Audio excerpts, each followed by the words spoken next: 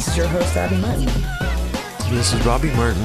It's been a little bit since we've done a podcast, so there's a lot of shit that went down.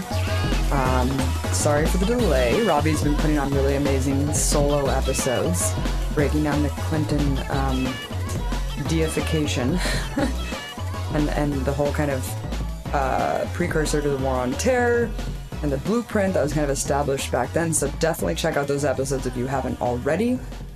A lot of shit has been going down, which is why we've kind of postponed this. I mean, first of all, we went to Japan, which was really, really amazing. A little family trip there, which we'll talk about in a second. Just to give you a little bit of a breakdown. So DC is a really fucked up place. People here are kind of have a lot of ulterior motives. Everyone knows who's following the show and who's following my work knows about Liz Wall. She was a former fake friend of mine here, more like an acquaintance.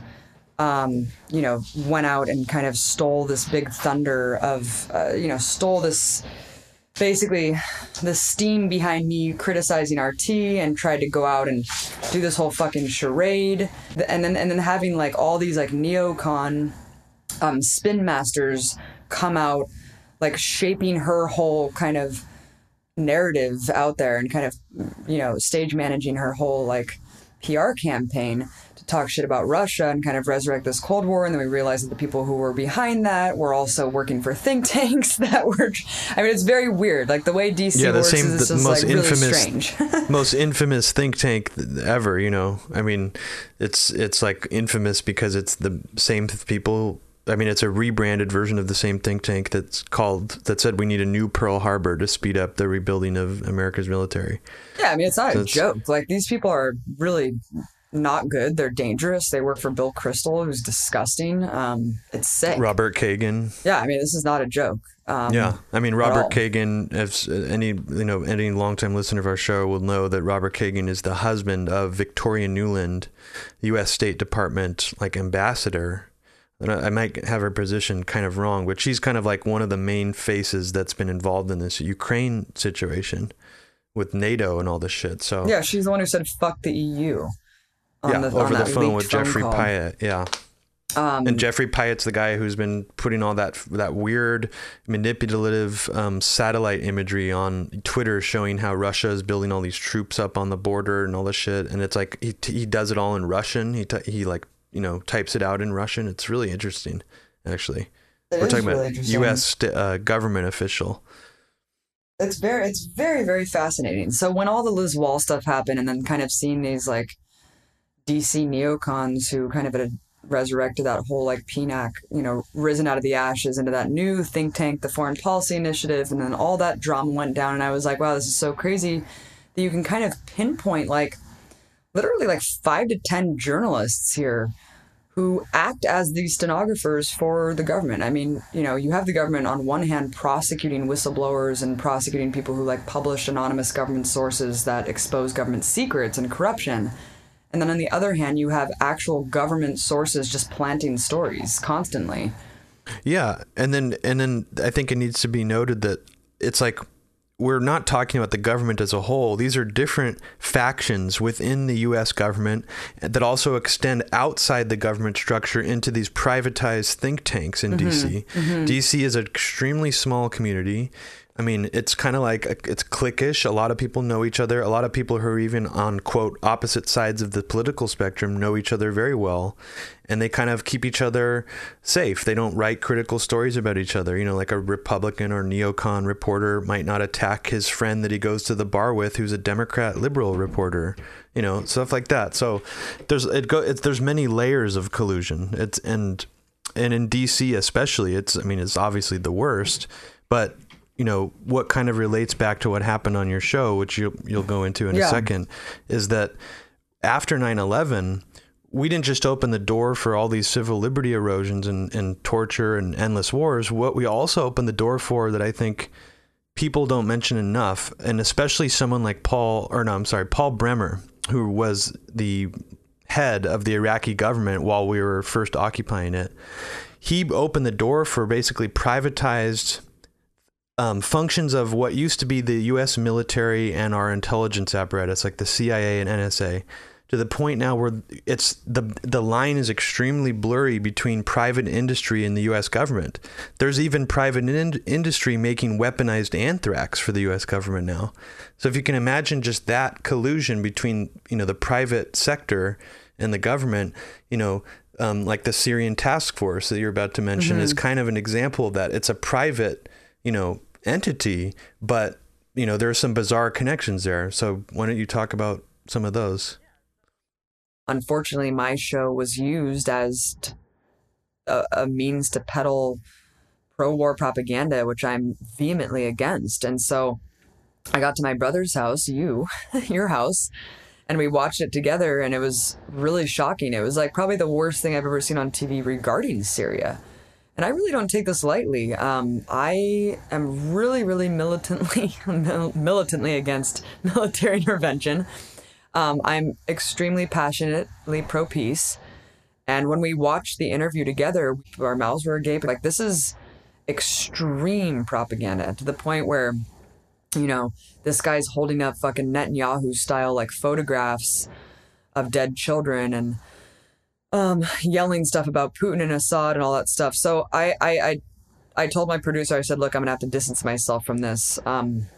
These guys who are in the Syrian Emergency Task Force, they thought that they hijacked your show and got this great opportunity to spread their pro-military intervention point of view. And unfortunately, I don't think anyone was really watching because, people probably tuned into your show and saw you weren't hosting and maybe even turned it off. And on top of that, the shit that they were doing on on the show with Manny hosting was bad propaganda. It wasn't even skillfully done. It was done in a way where anybody with a brain, it was even below Fox News level in some regards. Really bad. The way the guy was talking, it was a joke. I mean, it wasn't even effective, but that it doesn't really matter because it was such a violation of what your show is about. And also, these people are also connected to some of the same people that originally tried to cause stress for you in the first place with the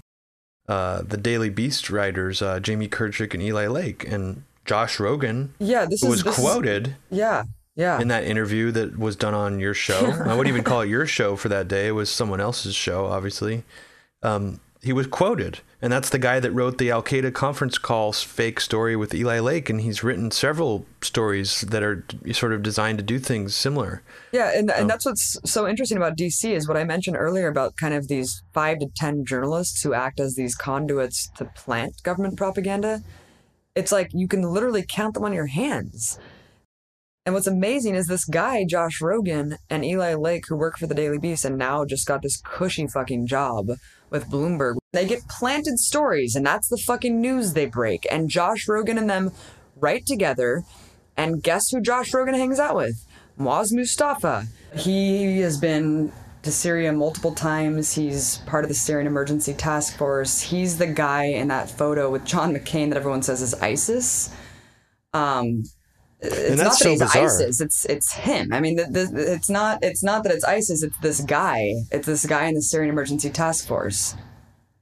Yeah, it's not officially the U.S. government, right? Correct. And John McCain, he's not in the White House, so what's he doing? So it's just but he's a very popular, or he's a very powerful senator. So it's what are these people doing together? A lot of people, like you said, that sort of overshadowed what maybe that really was by saying, oh, John McCain is, hanging out with ISIS or whatever. I mean, in reality, he was kind of hanging out with a possible privatized arm of even maybe the CIA. And it's the same thing with the Mujahideen al-Khalq. When McCain goes over to Iran and tries to galvanize this quote unquote revolutionary group that he's basically funding, and that they fund him, and it's a fucking terrorist organization according to the U.S. government itself. I mean, it was not even taken off the list until this year, and it's illegal to get funding from these groups. And McCain was just openly getting funding from these groups and going over there and trying to galvanize this uprising in Iran. It's the same shit in Syria. Look, we know that the U.S. government is at odds with Assad. say all you want about Assad. I am not an Assad apologist. He uses barrel bombs against civilian populations. It's disgusting. He's responsible for mass casualties. That being said, I am staunchly against U.S. military intervention in the country. I think that would only exacerbate the problem. I think that the funding of, quote, fucking moderate rebels there is a disaster. How could you ever fund rebels anywhere and expect them to stay moderate? How can you vet people to make sure that you're staying within a, quote, moderate rebel? It makes no sense. No, like, of course obviously it's going to get into, like, the hands of the worst people there. That's the PR sheen on it. Ultimately, the U.S. government doesn't give a fuck if they're moderate or they're extremist, because in reality, if you really think about it, and you could talk about the intentions behind it or if it was a conspiracy all along or whatever, but ultimately it doesn't matter, that it really does benefit the U.S. government's long-term goals to prop up extremists. Absolutely, especially because it gives us an endless excuse. Because if real extremists start to become a threat in all these different countries in the Middle East, then lo and behold, we got to go there now. Yeah, and look at what happened. So look at ISIS. I mean, that's exactly what happened. Yeah, it's like when you leave a giant vacuum in Libya, and when you're funding, quote, rebels in Syria, and giving them like all this crazy weaponry, and then in Iraq, you bomb the shit out of fucking Iraq, you leave a helpless population with zero infrastructure and an army who's not well equipped to fight a U.S., for a U.S. puppet regime. Who the hell wants to do that? Of course they're going to flee. Of course, like, whatever the most extremist group is that's going to come in there and hold ground. I mean, it's just absurd to think that this is somehow a shock, and it's unbelievable. So that's that photo that was circulating everywhere. And when I saw the photo, I thought it was funny because I was like, oh, this isn't ISIS. This is actually Muaz Mustafa. I know this guy. He hates me. Muaz and I hate each other because like 6 months ago, I covered how the Syrian rebels, who Muaz is allied with, cut off the water supply in Aleppo, Syria. And Muaz like called me out. And I was like, bro, you work with Al-Qaeda. And I say that very honestly because this guy is not just getting funding from AIPAC. He doesn't just go over there and shill with John McCain. He literally like meets with Mossad and he meets with Al-Qaeda representatives and thinks that that's somehow like badass, that Al-Qaeda is trying to recruit him. That's this guy's job. So he's like this liaison for the CIA, essentially. Yeah, and if any journalist or other private citizen was doing stuff like that, they would immediately be put on a terrorist watch list and like barred from traveling. So what does that tell you? I mean, what does that tell you?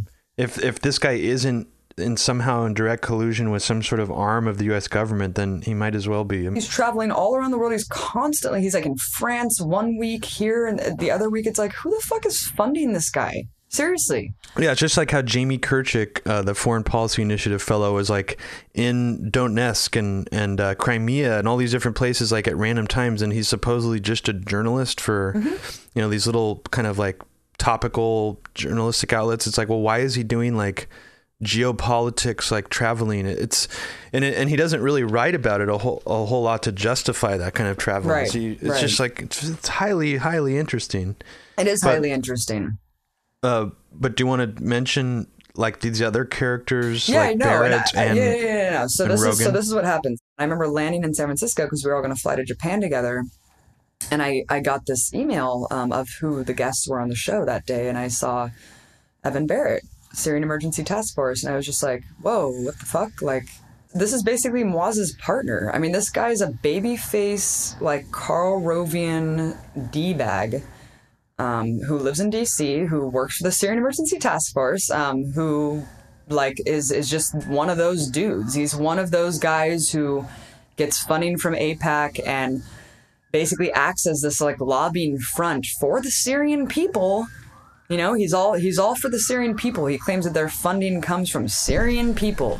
Except he want to out Assad.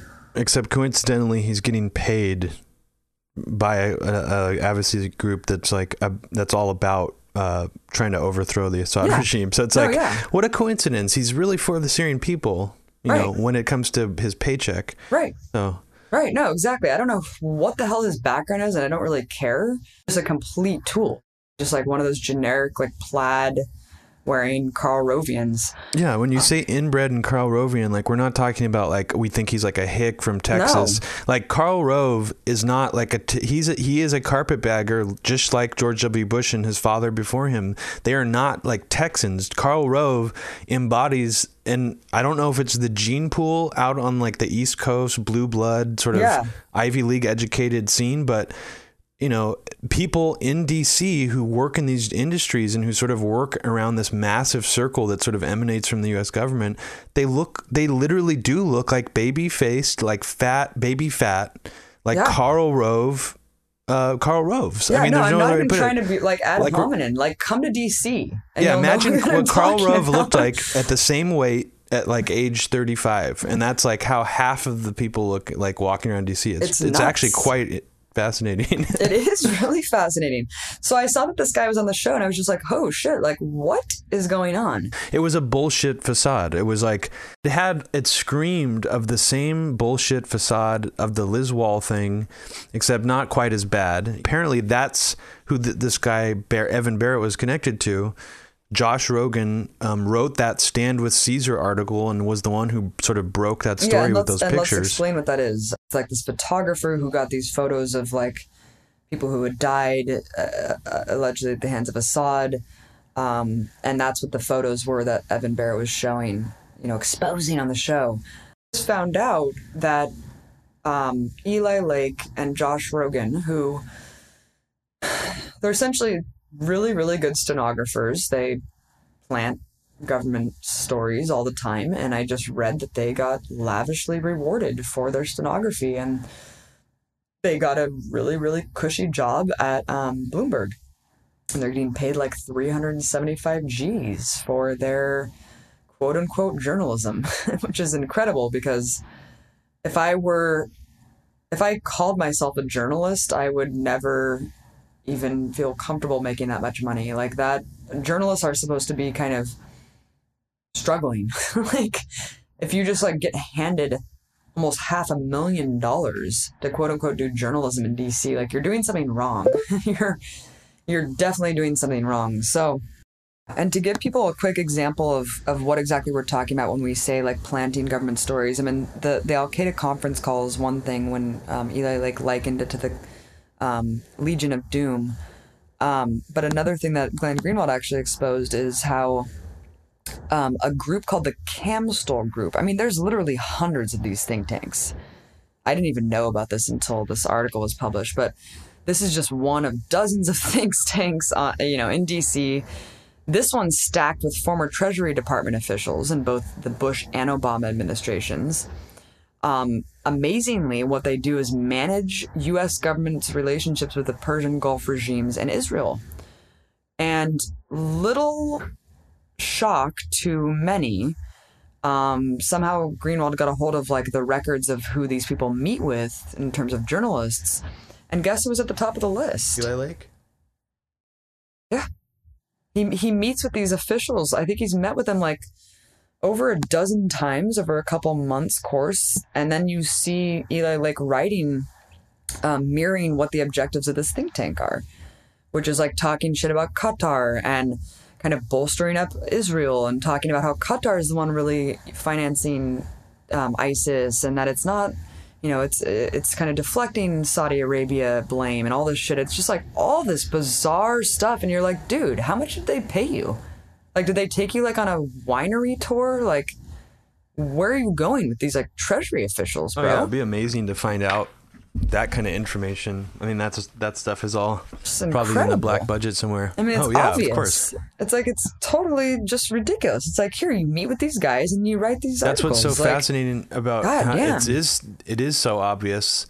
But then at the same time, when they responded to Glenn Greenwald, like, neither of them seemed that fazed by it, and they just kept saying things to Greenwald like, prove it. This is just all innuendo. Like, prove it. Yeah. It's like, what? This doesn't mean anything. Yeah. So it's like, it's almost like they're playing chicken because that's how crazy and sociopathic they are. It's like Zoe Barnes in House of Cards. It's like if someone exposed, that she met with Frank Underwood all these times, she'd be like, yeah, prove it. That doesn't mean anything. Like, that's not relevant, And it's just all speculation to say that he's been feeding me stories. It's like Well, any smart, person who's paying a little bit of attention will know that that's not the case. But at the same time, you really can't prove it. You can't. So it's interesting that they kind of have that attitude about it. Like, they know what they're doing, but nobody can really prove it. You can't really catch them completely red-handed.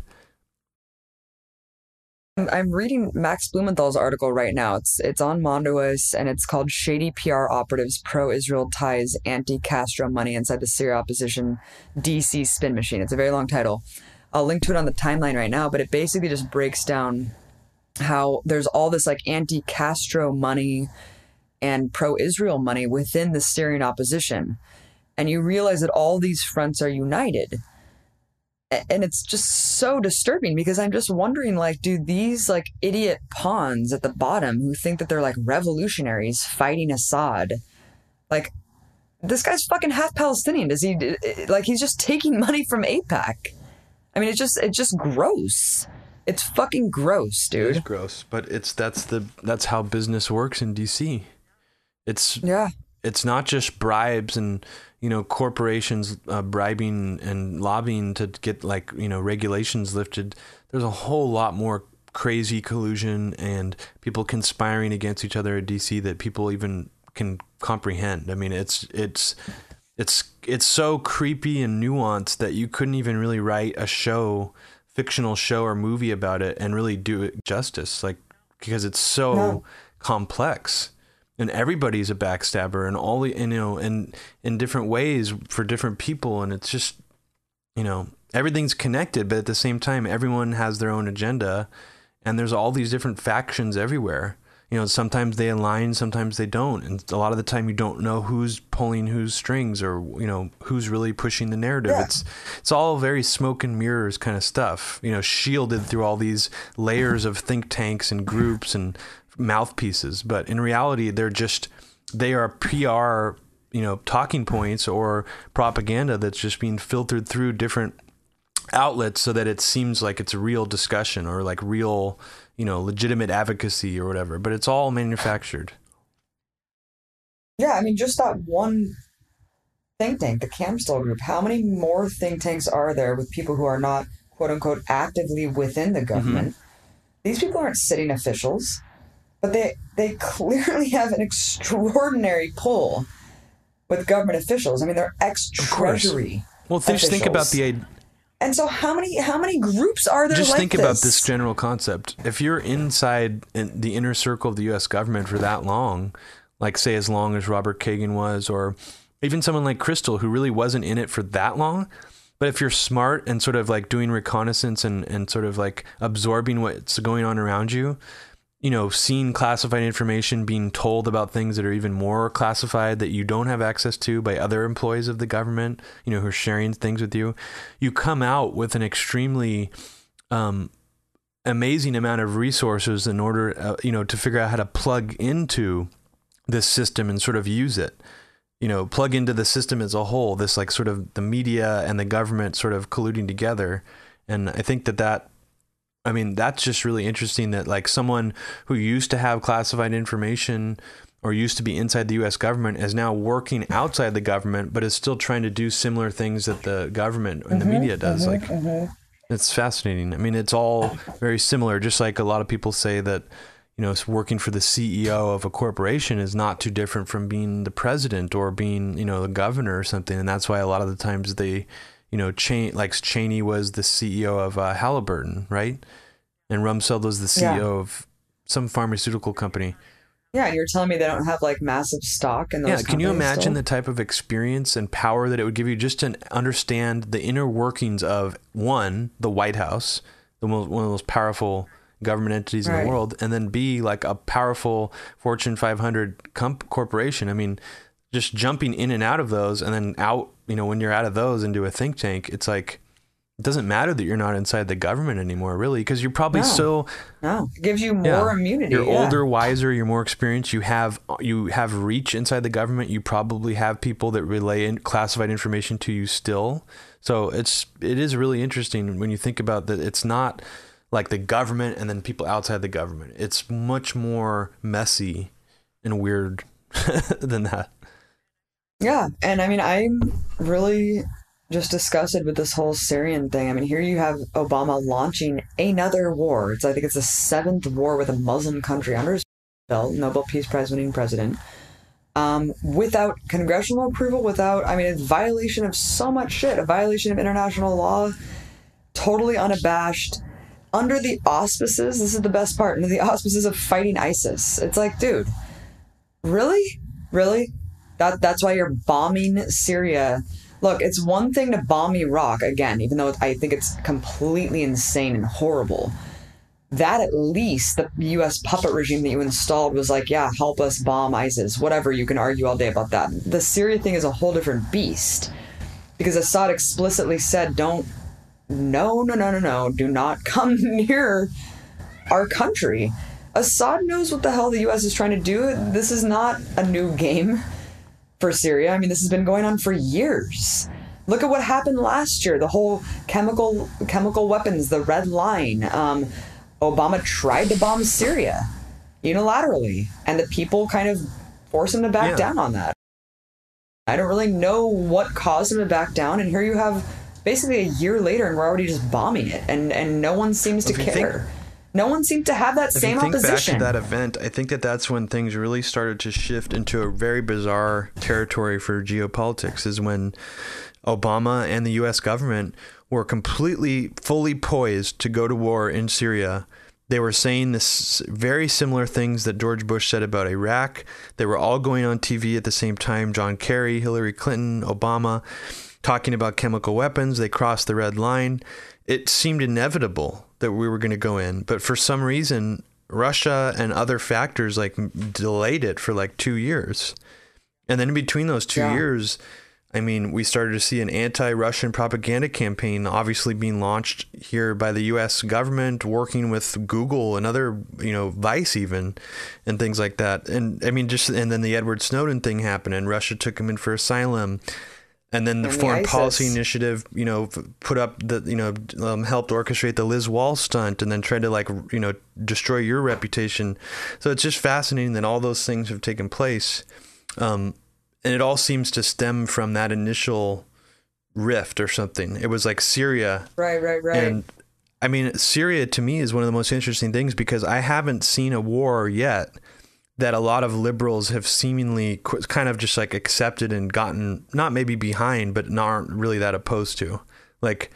And I do think that in some ways the alternative media has sort of helped hype up this fear of ISIS to ridiculous heights, or just like ridiculous amounts, maybe not doing it in the same way that Fox News hyped up Al Qaeda, like right after 9/11, but ultimately it kind of has a similar effect, because it's like, you show that kind of stuff enough, just like you show enough videos to people in the South of black teens knocking out people on the street, over and over and over again. And it makes people afraid, and it makes people think, well, maybe it's not so bad that we're bombing these crazy motherfuckers, So I do think the alternative media, this is the first time I've felt like the alternative media is actually helping grease the skids for a full-blown war. And I do think Vice, is right in the middle of that, which is very strange that we had this sort of like counterculture, porn, drug-friendly news outlet of the past start, putting out some of the most influential coverage about ISIS, which I think is really interesting. And it's not influential in the sense that it's making us be like, let me think about this. We shouldn't go into Syria. It's actually kind of doing the opposite, where it's like, damn, these people are fucking crazy, because this is Vice. Like, I can trust Vice.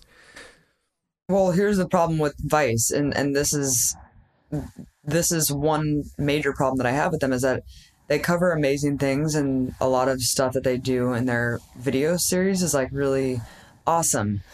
The problem is that there's no deeper analysis.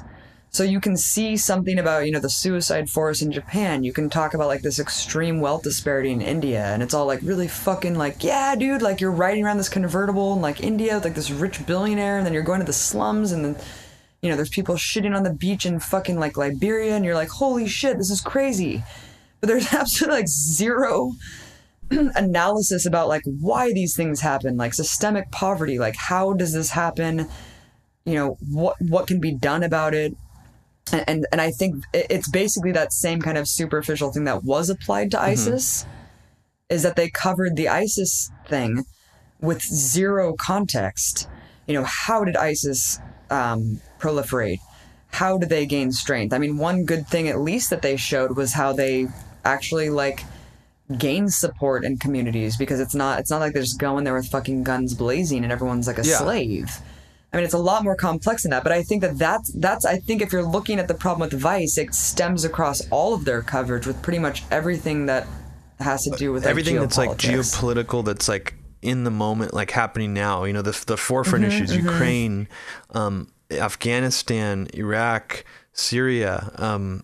It's let's go show people just getting high in Afghanistan. It's well, let's talk about 50 years ago, how did this all stem? And even their Gitmo special, which was sort of done in this edgy style, shaky cam style, they kept consulting that same God, I have his name written down here somewhere. They kept consulting that guy who basically made that pro drone cartoon that we wrote an article on Media Roots about 3 or 4 years ago. That was their main consultant for the piece on Gitmo, and they kept going back to him. And it was essentially just making all these excuses for why Obama couldn't close it. And that's Vice's, that is Vice's exclusive Gitmo special, compared to yours, which is you go into it with the premise that this is absolutely abhorrent. There is no excuse for this. That's kind of the basis for your special. And it's just, in stark contrast to theirs. It's strange, but I just wanted to mention really quick, for people who listen to our DC think tanks, create Cold War Tipping Point episode, which is one of our most listened to episodes recently. It kind of went through the whole Liz Wall story, what happened when the neocons tried to launch an attack against Russia Today. But in that, we talked about Radio Free Europe, which is a not very well known, but it is a U.S. state-funded media outlet that broadcasts all over the world in all these different languages. But they also have an English language outlet that kind of has content here. But one of the weirdest things to me was sort of after I started getting this feeling about Vice having some kind of propaganda, pro-war kind of leaning content on there, I found that they have used Radio Free Europe content 20 times in different articles. And then these aren't just any old articles. These are all articles about sort of the geopolitical stuff we're talking about. Pakistan, Afghanistan, Syria, Ukraine.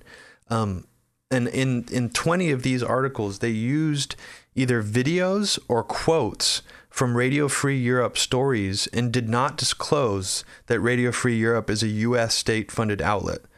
And what was interesting to me is only one time out of 20 times did they actually disclose that it was.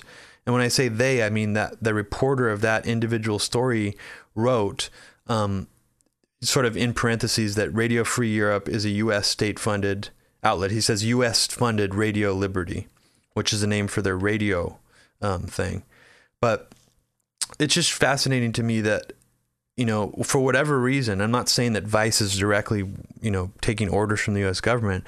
For whatever reason, they've tried to maybe legitimize themselves or sort of present themselves as a more economist, New Yorker style, outlet to more intellectuals. So they've used U.S. state-funded content multiple times and not disclose it to their readers, which to me is kind of shocking for what we would expect out of an outlet like Vice, that does psychedelic specials once a month.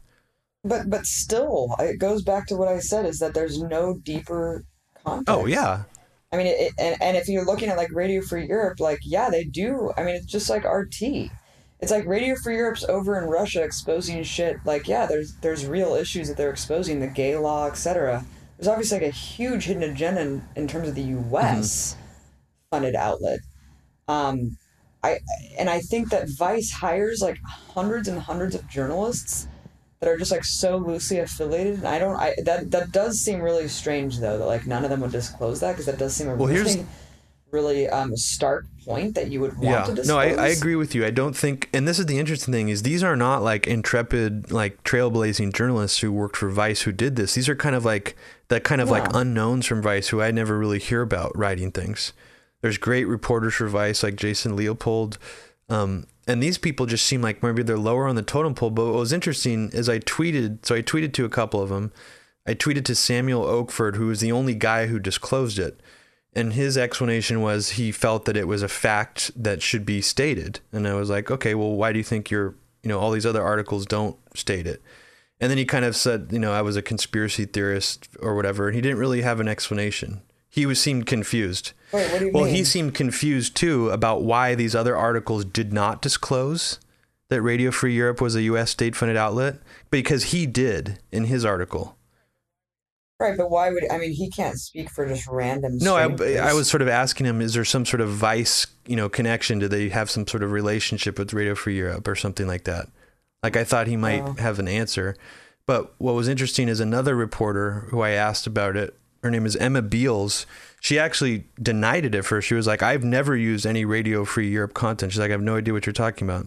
And I'm like, well, why does this, and this have videos from Radio Free Europe in your article? And she was like, I didn't even realize those were Radio Free Europe. She's like, that was Vice editorial who put those in. So I thought that was kind of interesting, because it's like someone went above, seemingly at least this writer, and put that video into the article. So I don't know. I mean, I'm just very suspicious of Vice's political coverage. I think they do great work, and certain writers do great work, but the stuff like we were talking about Afghanistan, Syria, I just found it's very suspicious to me. Yeah, I guess I disagree with you there. I just think it's just a loose-knit organization that's trying to find out what their real narrative is. I don't think that they really have one. But I think that when it comes to... You think it's like them trying on a hat maybe for that time period? Yeah, and I think that here's the difference, is that Radio Free Europe is just probably saturated themselves in the right context. And maybe Shane Smith and whoever else is the editorial directors at Vice just have a more mainstream outlet or outlook, on Ukraine and Syria and things like that. And I don't think it's necessarily malice or trying to tout the CIA's objectives or whatever. I think it's just Radio Free Europe's really good at propaganda too.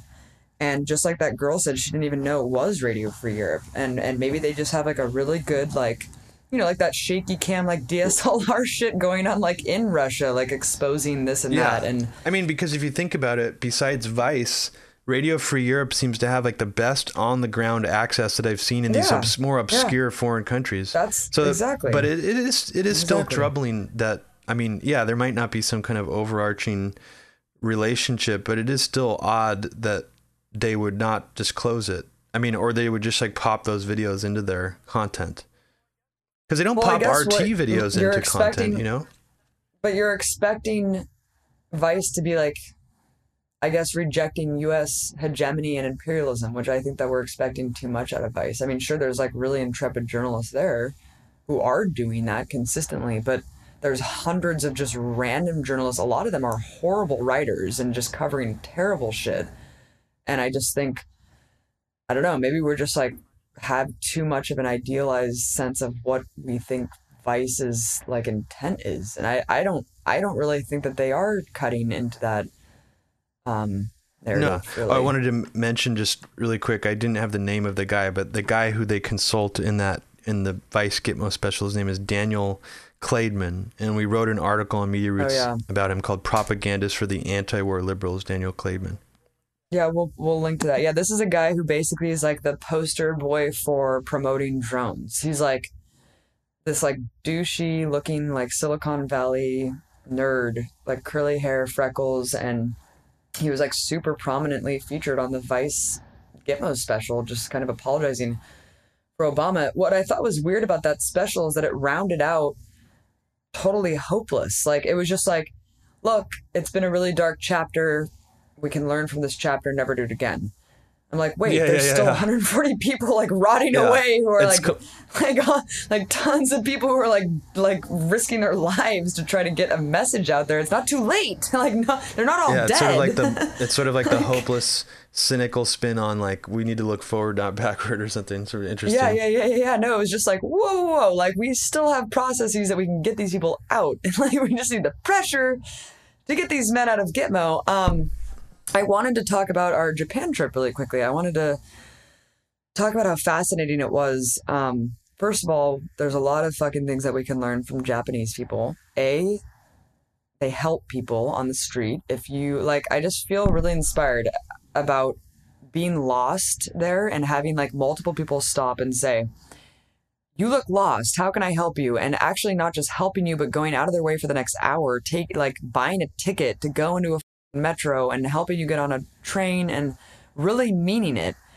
And just how clean and efficient everything is, how there's just like people can open bars and restaurants in their own homes and just take such pride in their space and their lives. And just it was just super, super inspiring, and how kind of this inherent trust within the culture that you can kind of like leave these hotels open unmanned with ancient samurai swords and Buddha statues, and like you can take the robes and the wooden slippers and go from hotel to hotel, and there's no one, you know. I just feel like that if that were in America, people would be like taking the samurai swords and like slicing cushions and like drinking in the hot springs and like fucking, and it would just be absurd. If you think about just the contrast between Japanese rules or laws and here, you can buy liquor, like booze, in the vending machine. And you technically have to be like, I think 18 or maybe even 21 now in Japan. But I mean, really anybody could use one of those vending machines and not get caught. And then once you think about that, there's like, you know, the drinking cutoff time doesn't really even seem to exist. I mean, like I don't remember anyone ever saying last call. I think maybe like one bar did, but it was just because he was just closing up for the night. But the other ones were still open. So, and you contrast that with how we, you know, all of our bars here close till close at 2 a.m. We don't really allow public drinking. Like in Japan, you can pretty much drink anywhere on the street if you want to. And there are sloppy drunk people in Japan that like, you know, puke on the ground or whatever, but like there's not really many cases of like drunken brawls or like riots. You know, it's a much more respectful collectivist culture where they have like an inherent respect. People don't even lock their bikes up there, which we were just like shocked. There was like hundreds of bikes in Shinjuku that were just completely unlocked, just like left on the, you know, waiting for people to come back to. Yeah. And your friend said that bike theft was the biggest crime, so that shows you how little crime there is. And I mean, not to say that there aren't fucked up people or things that happened in Japan. I mean, there's plenty of weird things about it that don't really parallel here. You know, their mob class, the Yakuza, is sort of like widely feared and in Japan, and there's a lot of collusion between them and the police that's very interesting and well documented. So, there's definitely like bad things about Japanese society, but like, I mean, they have a very rich cultural heritage that goes back, thousands of years, and we don't. In America, we just don't have that. And I think that a big portion of this kind of overarching politeness and proudness and kind of humility is the fact of what happened in World War II. I mean, yes, the Japanese military was terrible. Yes, there was the rape of like the Nanking. Tons of people were slaughtered in China, and a really, really horrible time. But dropping 2 nuclear bombs on Hiroshima and Nagasaki, I think really, basically Japanese people will never, like, they know war like no one on earth does. And it's not even... And I think that's really important to call mention. It war is almost like giving too much credit to the United States, because reality, I mean, what we did to them by dropping the 2 nuclear bombs was genocide. I mean, it was like nobody in the history of the planet has ever committed mass murder to that extent, ever, period. I mean, yeah, you could argue Hitler and the Holocaust, that was done over many years. A lot of the people weren't directly, rounded up and murdered. They were slaves, and they worked them until they died, a lot of them. in Japan, we dropped 2 nuclear bombs that killed hundreds of thousands of people initially, and then killed hundreds of thousands in subsequent health, illnesses, radiation sickness after the fact, and caused generations of deformed embryos and people in Japan. And I mean, as kind of from my perspective, I see it as one of the most horrific acts committed in the history of humankind. I mean, it's like, it's maybe one number of the one. largest psychological. No, yeah, I think it's one of the biggest acts of terrorism and also like psychological warfare ever perpetuated on humanity. And if you really think about it, it was the start of a new era. It wasn't just psychological warfare on the Japanese people. It was psychological warfare on the world. It was like an advertisement for, hey, look at what we have. Don't fuck with us ever again, or you're going to get fucked. And so people who still hold on to this myth, like I'm actually shocked at how many people still do. But once I posted this photo of this like woman whose kimono was burned on her, we went to the Hiroshima Museum and it was just unbelievable. I mean, even the most fervent anti-nuclear activists will be like devastated. It's mind-blowing. It's tragic. You cry because there's so many horrific things you just never knew and you will not ever learn. Growing up in America, of course, we kind of learned that the bombs were dropped in the next chapter and end of the war. I think a really important point to say is that is that Pearl Harbor was a naval base. It's a military target, and not only was it not a surprise attack, because the U.S. had imposed harsh economic sanctions against Japan, and kind of initiated that whole like act of war, which is an act of war.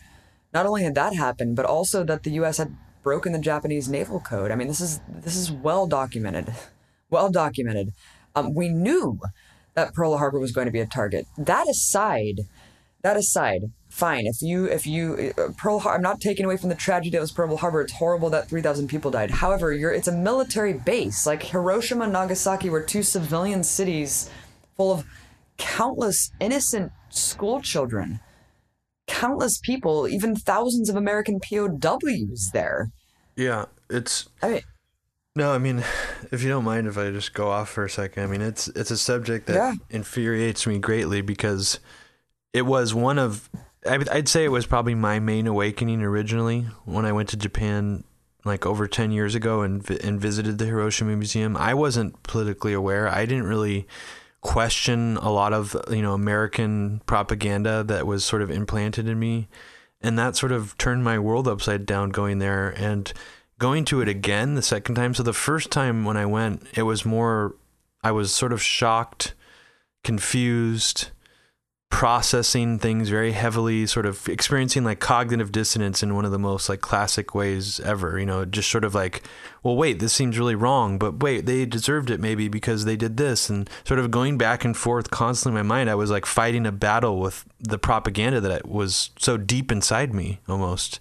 And the second time I went, where I am now politically and where you are, and getting to go to the museum with a guy who was in utero when the bomb was dropped. I mean, that was insane. I mean, it was deeply emotional, but once I got past the sadness and the overwhelming feeling of actually being there with a survivor, it made me incredibly angry, incredibly pissed off.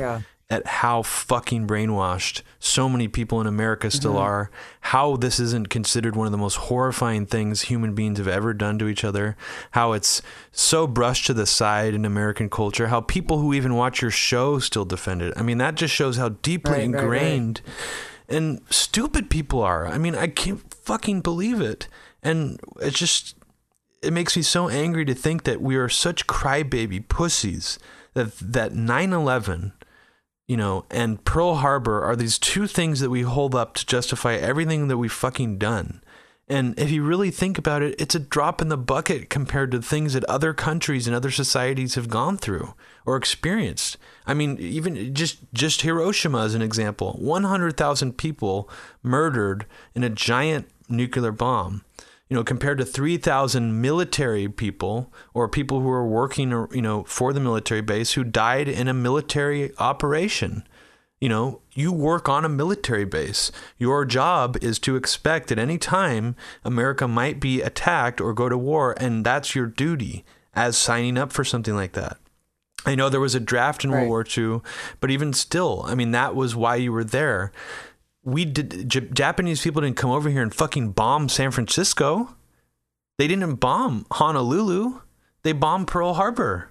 I mean, that just goes to show how fucking insane we are as a country, not just because of doing that in the first place, but because of how we've justified it and conditioned the public to think, oh, they surprise attacked us, so we got fucking revenge on them. I mean, first, like you said, they didn't surprise attack us.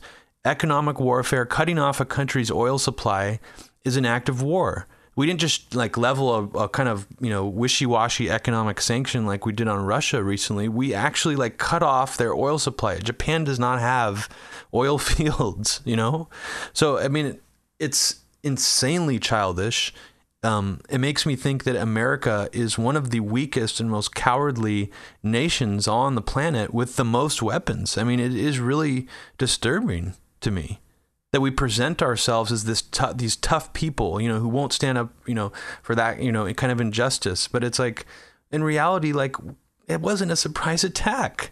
Like, right. And these hypotheticals that people use, like half the people that like defied, you know, kind of us saying like, oh, it was really fucked up. They're just like, but, you know, but Truman, like, I hailed Truman because millions more would have died. And I just say like, why is a hypothetical falsehood, mind you, why is that ever justifiable for like mass atrocities? Like, I'm just confused of why you would ever use a hypothetical scenario to justify like a horrific atrocity. Like, just fucking own up.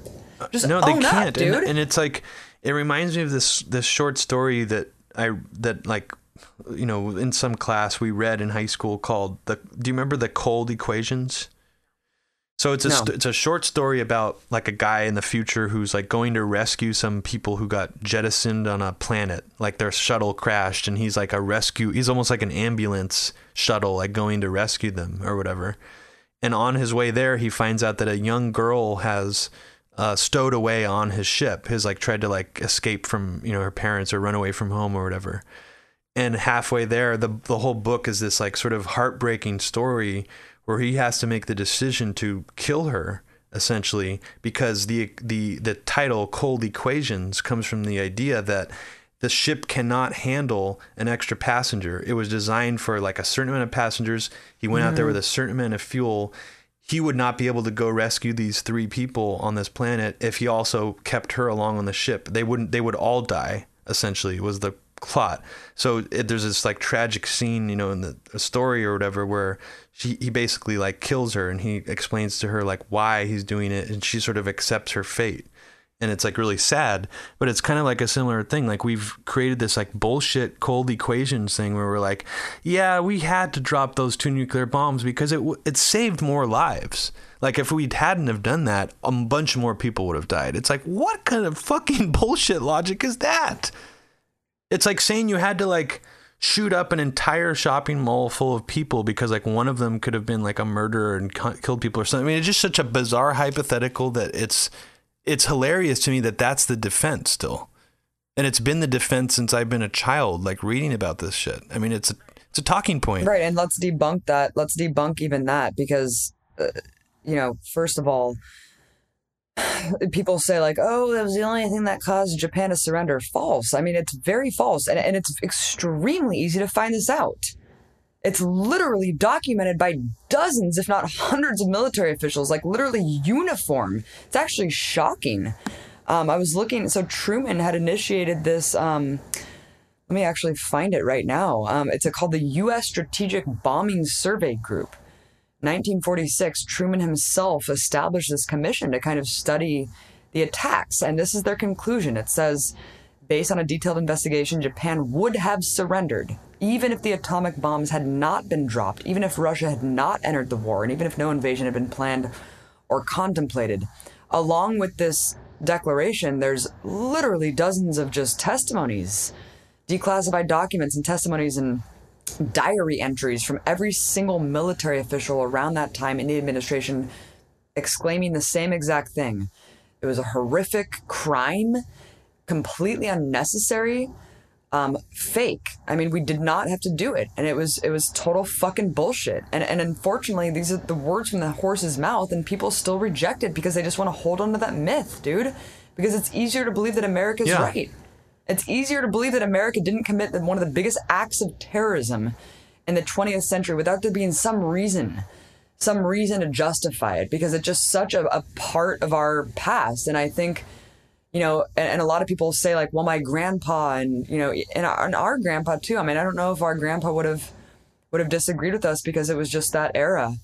But I'm sorry. I mean, it's time to accept like reality. I mean, take your head of the fucking sand. I mean, we're living in a country that has committed, you know, like I said, possibly the most horrific act ever committed on another group of human beings in the history of mankind. I mean, it's hard, you know, for people, I think, to realize that, or to even come close to thinking that, you know. It might be ranks on their, like at the bottom of the top 50 or something for maybe most people who are even politically aware. But I mean, it's mass murder, and we're so used to playing victim. That's the sad thing, is we're so used to playing victim. But think about it this way: who really suffered the heaviest toll in terms of like a nation state in, you know, during World War II? I'd say probably 20 million people. Probably died in Russia, Germany, and Japan. You know, but we didn't even really get attacked here in our civilian areas. I mean, we didn't. Like, the UK was being bombed by Germany constantly. Dresden, the bombing of Dresden. So I just think it's amusing that we act so heroic during World War II, but I almost see it now, if you look at the historical context of it all, it's almost like there was a fire sale and we jumped in right at the right time to fucking pillage the fuck out of shit. And we're just like, oh shit, if we jump in and we like grab like Germany before Russia, oh shit, let's do this. And if we bomb, you know, Japan, then we can like scare Russia. I mean, it was just like a game. And we even faked the reason why we went into Germany too. I mean, like we claimed that Germans like tanked a passenger ship in you know, in the ocean, but a lot of historians have said that it was actually like probably like a U.S. military ship that was engaged in battle, and like they lost. Robbie, you're a crazy conspiracy theorist. So this is one of the holy. Why would you? This is one of the holy wars that Howard Zinn talks about, that you can't even question it. But if you look at all the historical facts, Hitler and Japan's army would have fallen on their own without our involvement. That is a fact. Just look at what happened. That is a fact. And before the nuclear bombs, plural, were dropped, the U.S. had firebombed Tokyo to the point where it was so crippled, 2,000 tons of incendiary bombs were dropped. Within 2 days, the entire fucking city was burned. 130,000 civilians just in the firebombings alone. That's just in the firebombing. That's just in the firebombing. And I mean, Jesus. And that's Christ. the thing too, is most people this doesn't even factor into their thinking a lot of the times. But it's like Germany and Japan are not autonomous nations to this day. They have restrictions imposed on them. Their army can only exist to a certain extent. They're not autonomous nations like even other members of the European Union are. So these countries have massive U.S. military presence still in them. Massive. Some of the biggest U.S. military presence in the entire world is in Germany and Japan. So it's just amusing to me that we're essentially still there. I mean, it's like these aren't. Right. So you never leave, just like Ron Paul said. He said you never leave a country once you invade it, or not necessarily invade, but once you're like involved militarily, and if you quote unquote win the war, the U.S. never leaves. That's our legacy, is that 900 bases around the world. And you know what's really sad about the nuclear legacy here is it never ended. As we know, that was just the beginning of the decades of nuclear buildup in the Cold War, and you know, now the U.S. and Russia has like 8,000 nuclear warheads respectively, and unfortunately, even warheads that we were trying to dismantle, we've held on to them to hold on to this fucking threat of you know, battling asteroids, bizarrely enough. And I don't think a lot of people realize that was the atomic bomb, and as horrific and destructive as that was, where it just melted people's skin right off the bone, if it didn't incinerate you on sight, and if it didn't create the black rain and ashy sky that people were like drinking soot and making the city on fire for days, and if it didn't burn you alive in the weeks and days after, and we didn't tell the Japanese people that it was radioactive, and we studied them like lab rats, that all aside, that was the atomic bomb. We have the hydrogen bomb now, which is a weapon that's 3,300 times stronger. And just think about that. It's incredible. Can you imagine? No, I can't. It'd be like the super volcano erupting.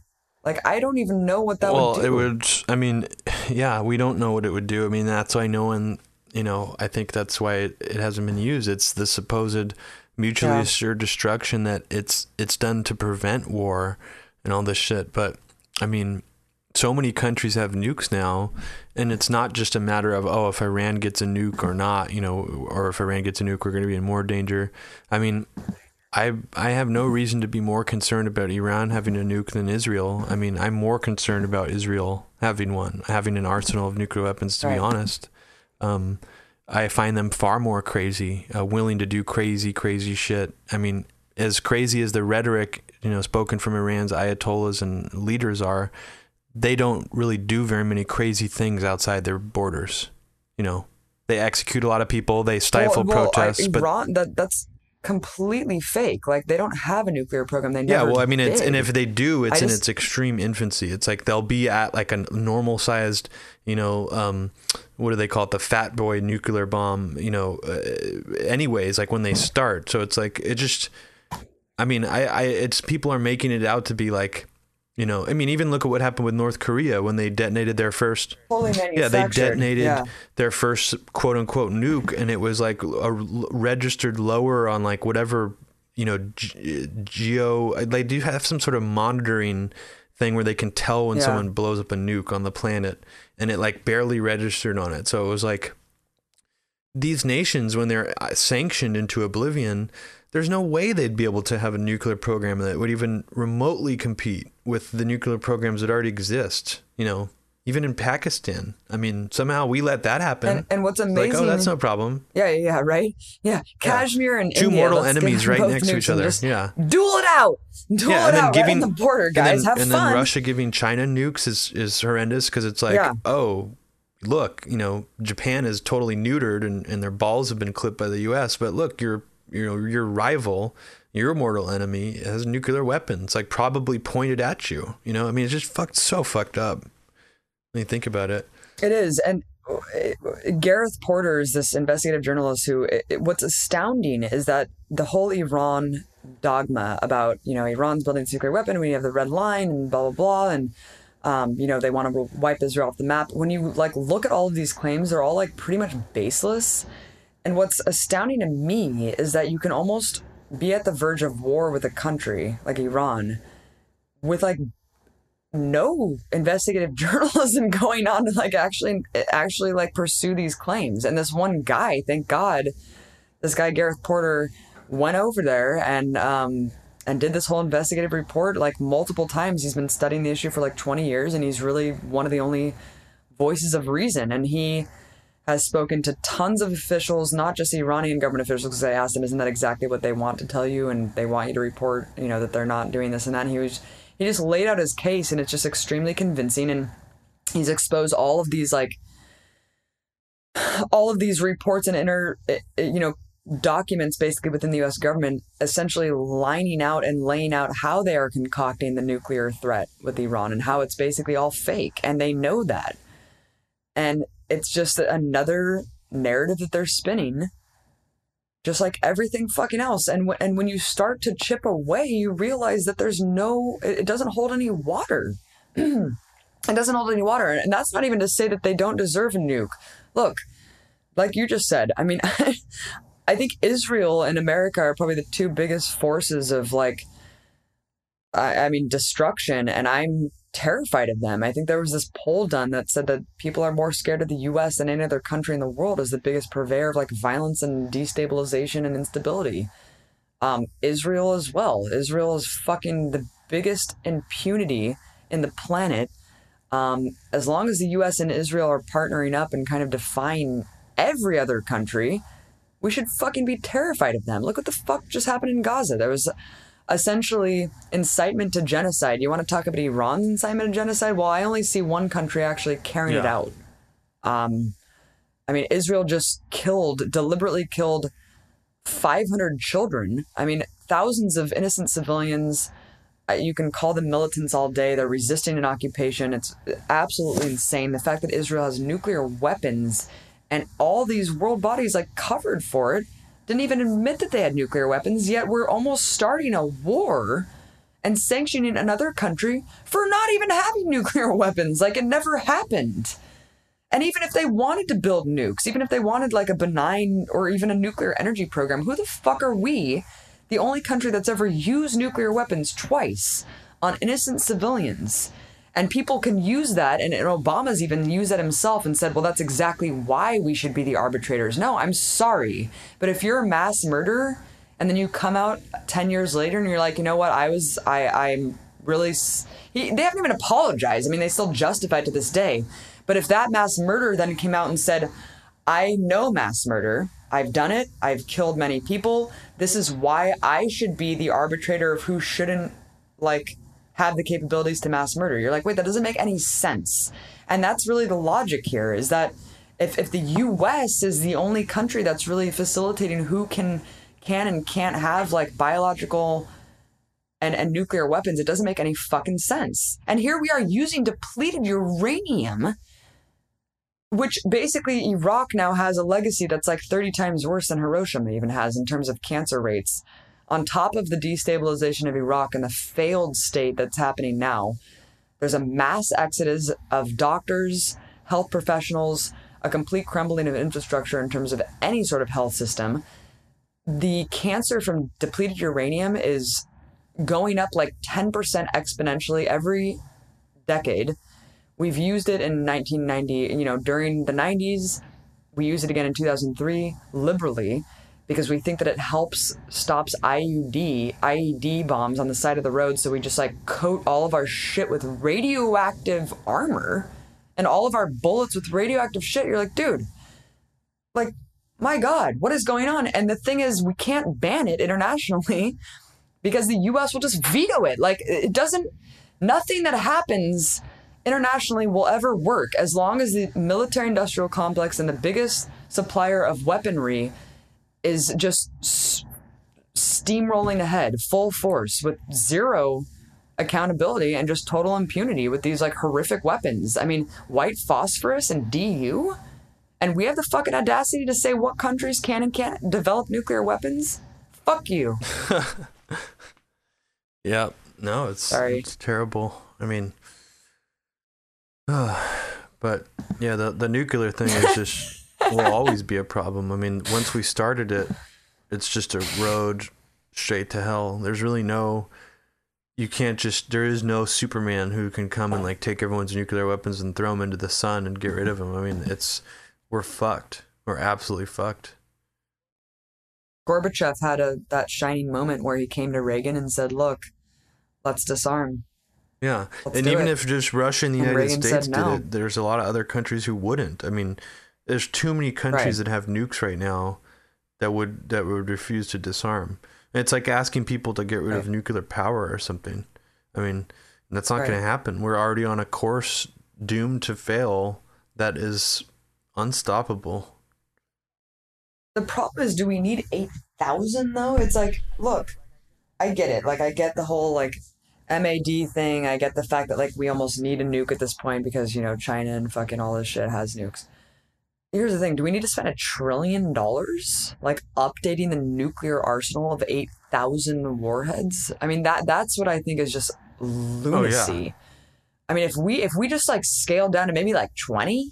Yeah, and that would even still be lunacy. Is the sad thing. It's like of course it would. Look how we've been. No, of course. Like we've been raised in the United States to think essentially that having nuclear weapons is like a normal way for a country to behave. And I mean, I just always think back to Dr. Strangelove, and for me, that movie encapsulates perfectly the insanity of even the very early parts of the nuclear standoff and the Cold War. I mean, it's always been crazy from the very beginning, like ever since Hiroshima, really. I mean, it's like, you know, I mean, yeah, getting rid of some of them would be great, but like, you know, I mean, even with like 10 nukes, you know, each country had 10 nukes. That's still like a huge. That's really bad. No, it's awful. It's sad. No, it's insane. It's insane. And then when you start talking about like the thousands, it's just like I don't even understand it. It's like when you talk about $1 billion, it's like I can't even comprehend what that means because it's so out of my element of reality, my sphere of reality. And when you're talking about like, 20 nukes, that's hard enough to fathom. When we're talking about like 8,000, I don't even understand what that means. No, it's like, how did we get to that It's crazy. point? And it makes me also think, so anybody listening out there and you haven't seen Doctor Strangelove yet, go watch it immediately because it's one of Stanley Kubrick's like best movies. It's a comedy essentially about like imminent nuclear, strike, like mutual assured destruction, like style strike. And yeah, it's a hilarious movie. I mean, it's so dark, but it's also like you kind of have to. It's like the concept of the movie was they were writing an adaptation of like a generic Cold War thriller book about like an imminent nuclear war that was about to happen. And in the process of writing it, they just got in this weird sort of punch drunk mode where they probably just by being so overwhelmed by the reality of the material, because it was like a Cold War thriller from the 50s, I think, that they just started like writing like parody scenes out of the book, like making fun of the characters and sort of just like what it will, like they didn't even intend it to be a comedy and it turned into one because that's how they responded to the material. And when I say the material, I mean, that was reality at the time.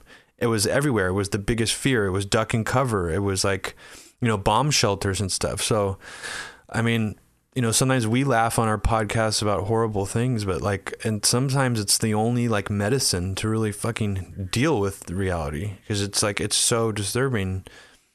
And then the movie Return of the Living Dead is from the 80s. It's a zombie movie. And I don't want to spoil the ending, but it's one of the best versions of the humans are the ones to be really afraid of during a zombie apocalypse, not the zombies. But it doesn't really get there until the very, very end of the movie. But I recommend let's just say it has to do with the subject we've been talking about. But it's like the military sort of just has this like calculation where like, okay, well, this is what we need to do in this situation. So let's do it. And it's like not even like there's like no emotion behind it at all. It's just like, I don't know. But yeah, we should watch that at some point. It's really good 80s. I mean, it's political movie sort of in its core, but it's like, a zombie movie, like a B horror movie.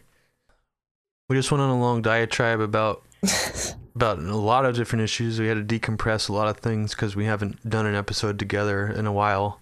But we're gonna continue to do them, and whenever you're free to do them, Abby, we'll do them. And I already have a episode that's ready to go that'll probably come out after this interview with Graham McQueen, who wrote the 2001 Anthrax Deception. It's a great book that's very kind of along similar lines to the American Anthrax film that I put together for Media Roots, and I recommend everybody check it out. People can't say it's a conspiracy theory to say that the anthrax came from the U.S. government. It was a WMD sent from someone inside the U.S. government that killed 5 civilians. I mean, that's a fact. But the details of it are much more interesting than what we know about Bruce Ivins. So, yeah, stay tuned for that and check out his book. And do you have anything else to say? Wrap it up? I just wanted to say that even though federal elections are disgusting and there's 2 parties that are just like, old, white, conservative, warmongering millionaires who do not represent any of us, I'm not shocked at all because the Democrats have no backbone. And I think that what we can really be excited about, and I really hope more people just start realizing what's going on locally, because even though a lot of crazy, weird shit happened, unsurprising now happened at a federal level, I think that at a local level, so much progressive shit did happen that really should inspire us. Like the fact that we can actually take to, legalizing marijuana, we can take gay marriage in our own hands right now, we can ban fracking, We can try to fight Citizens United at a local level. We can try to do stuff with GMOs at a local level. And really, that's the only agency we have left. We can try to elect, Green Party candidates, independent candidates at a local level, city council members. I mean, all those things do mean something. And as long as we have this fucked up system, we need to take control over our local communities if we really want anything to change whatsoever. Or we can just sit home and be fucking scared and have, total apathy. It's up to you. I mean, you can have both. You can be pissed and you can complain, and you can also just vote one day out of fucking every 2 years and really try to make a change locally. But that's my only rant. Yeah, because the election just happened. I think local elections are far more important, and they happen more often than the presidential election, which is really the only one people usually pay attention to. So do it. Even if you are not sure on a lot of things, just do a tiny bit of research. It really doesn't take that long to just get a feel for some of the propositions and the different candidates. And, I'm even okay with the idea of going in there last minute and just finding out maybe what political affiliation some of these candidates have if you've never heard of them before. Like if they're Green Party, if they're Libertarian, chances are that either one of those candidates are going to be a better use of your vote than a Democrat or Republican. I mean, just automatically. So yeah. I don't know. I mean, seriously, I know, I love it. We just need to, if you seriously just want to be a disruptor, just go in there and fucking vote third party every time. Yeah. I mean, you're disrupting something. And I think another really amazing thing that happened, so not only are states legalizing weed, including here in DC, which is insane, but I think that another big fuck you to the drug war was California, man. I mean, passing Prop 47 was incredible. Now having drugs is no longer going to be a felony, like possession of drugs, even heroin, methamphetamine. In California? It's also just going to yeah. Oh, wow. I didn't even know that. And it was actually the 20th anniversary of the Three Strikes law that passed, so it was just this incredible kind of reversal. Wow. The tide turn on the private prison industry, and it's going to be huge. I mean, because a lot of people who are on and sentencing right now and also in jail for those crimes are going to be released. Yeah, that's good. And it's huge. I have some I'll talk about it next time, but I just have some theories about Oakland and California as a whole, and just the climate of the US and how there may be a strategy behind this where the federal government is allowing this to take place because they know that people want to get high and want to have fun, they want to fuck, they just want to do things that feel good and are pleasurable. And if people are able to do those things more and more often, I think that it will sort of quell to a certain extent like social unrest in the country. It's kind of like an equation that I've seen play out, that the more you allow people to do that, to blow off steam, the less likely those same people are going to be out in some protest blocking the street the next day, kind of a thing. So, and I think that relates to Occupy in a big way, especially in Oakland. That's just a whole nother rant, but yeah. So should we end it here? Yeah. Thanks so much for listening. I know that we didn't really have a common thread, but yeah, like Robbie said, we needed to vent about a lot of stuff. We'll be doing these much more often. And if anyone can donate to MediaRoots.org, there's still a lot of costs just maintaining the website. Yeah. And also SoundCloud is ridiculous, dude. We really need to look at an alternative because we're gonna start accepting cryptocurrency soon. First Bitcoin and maybe some others after that, but that's gonna be implemented on the site soon. It might just be a URL you click on to donate, and we'll make an announcement on Twitter or something when that's up and running. Yeah, for sure. Everyone check out the SoundCloud timeline and check out the links that we've talked about on the show. Comment on the website, send info@MediaRoots.org, our domain person who manages all the article submissions and stuff. Send them article submissions if you want to contribute to the site. And And you're on Twitter at Abby Martin, and I'm on Twitter at Fluorescent Gray. So troll us or whatever on there. Troll us. Yeah, troll us. All right. Thanks for listening. Have a good night. Bye.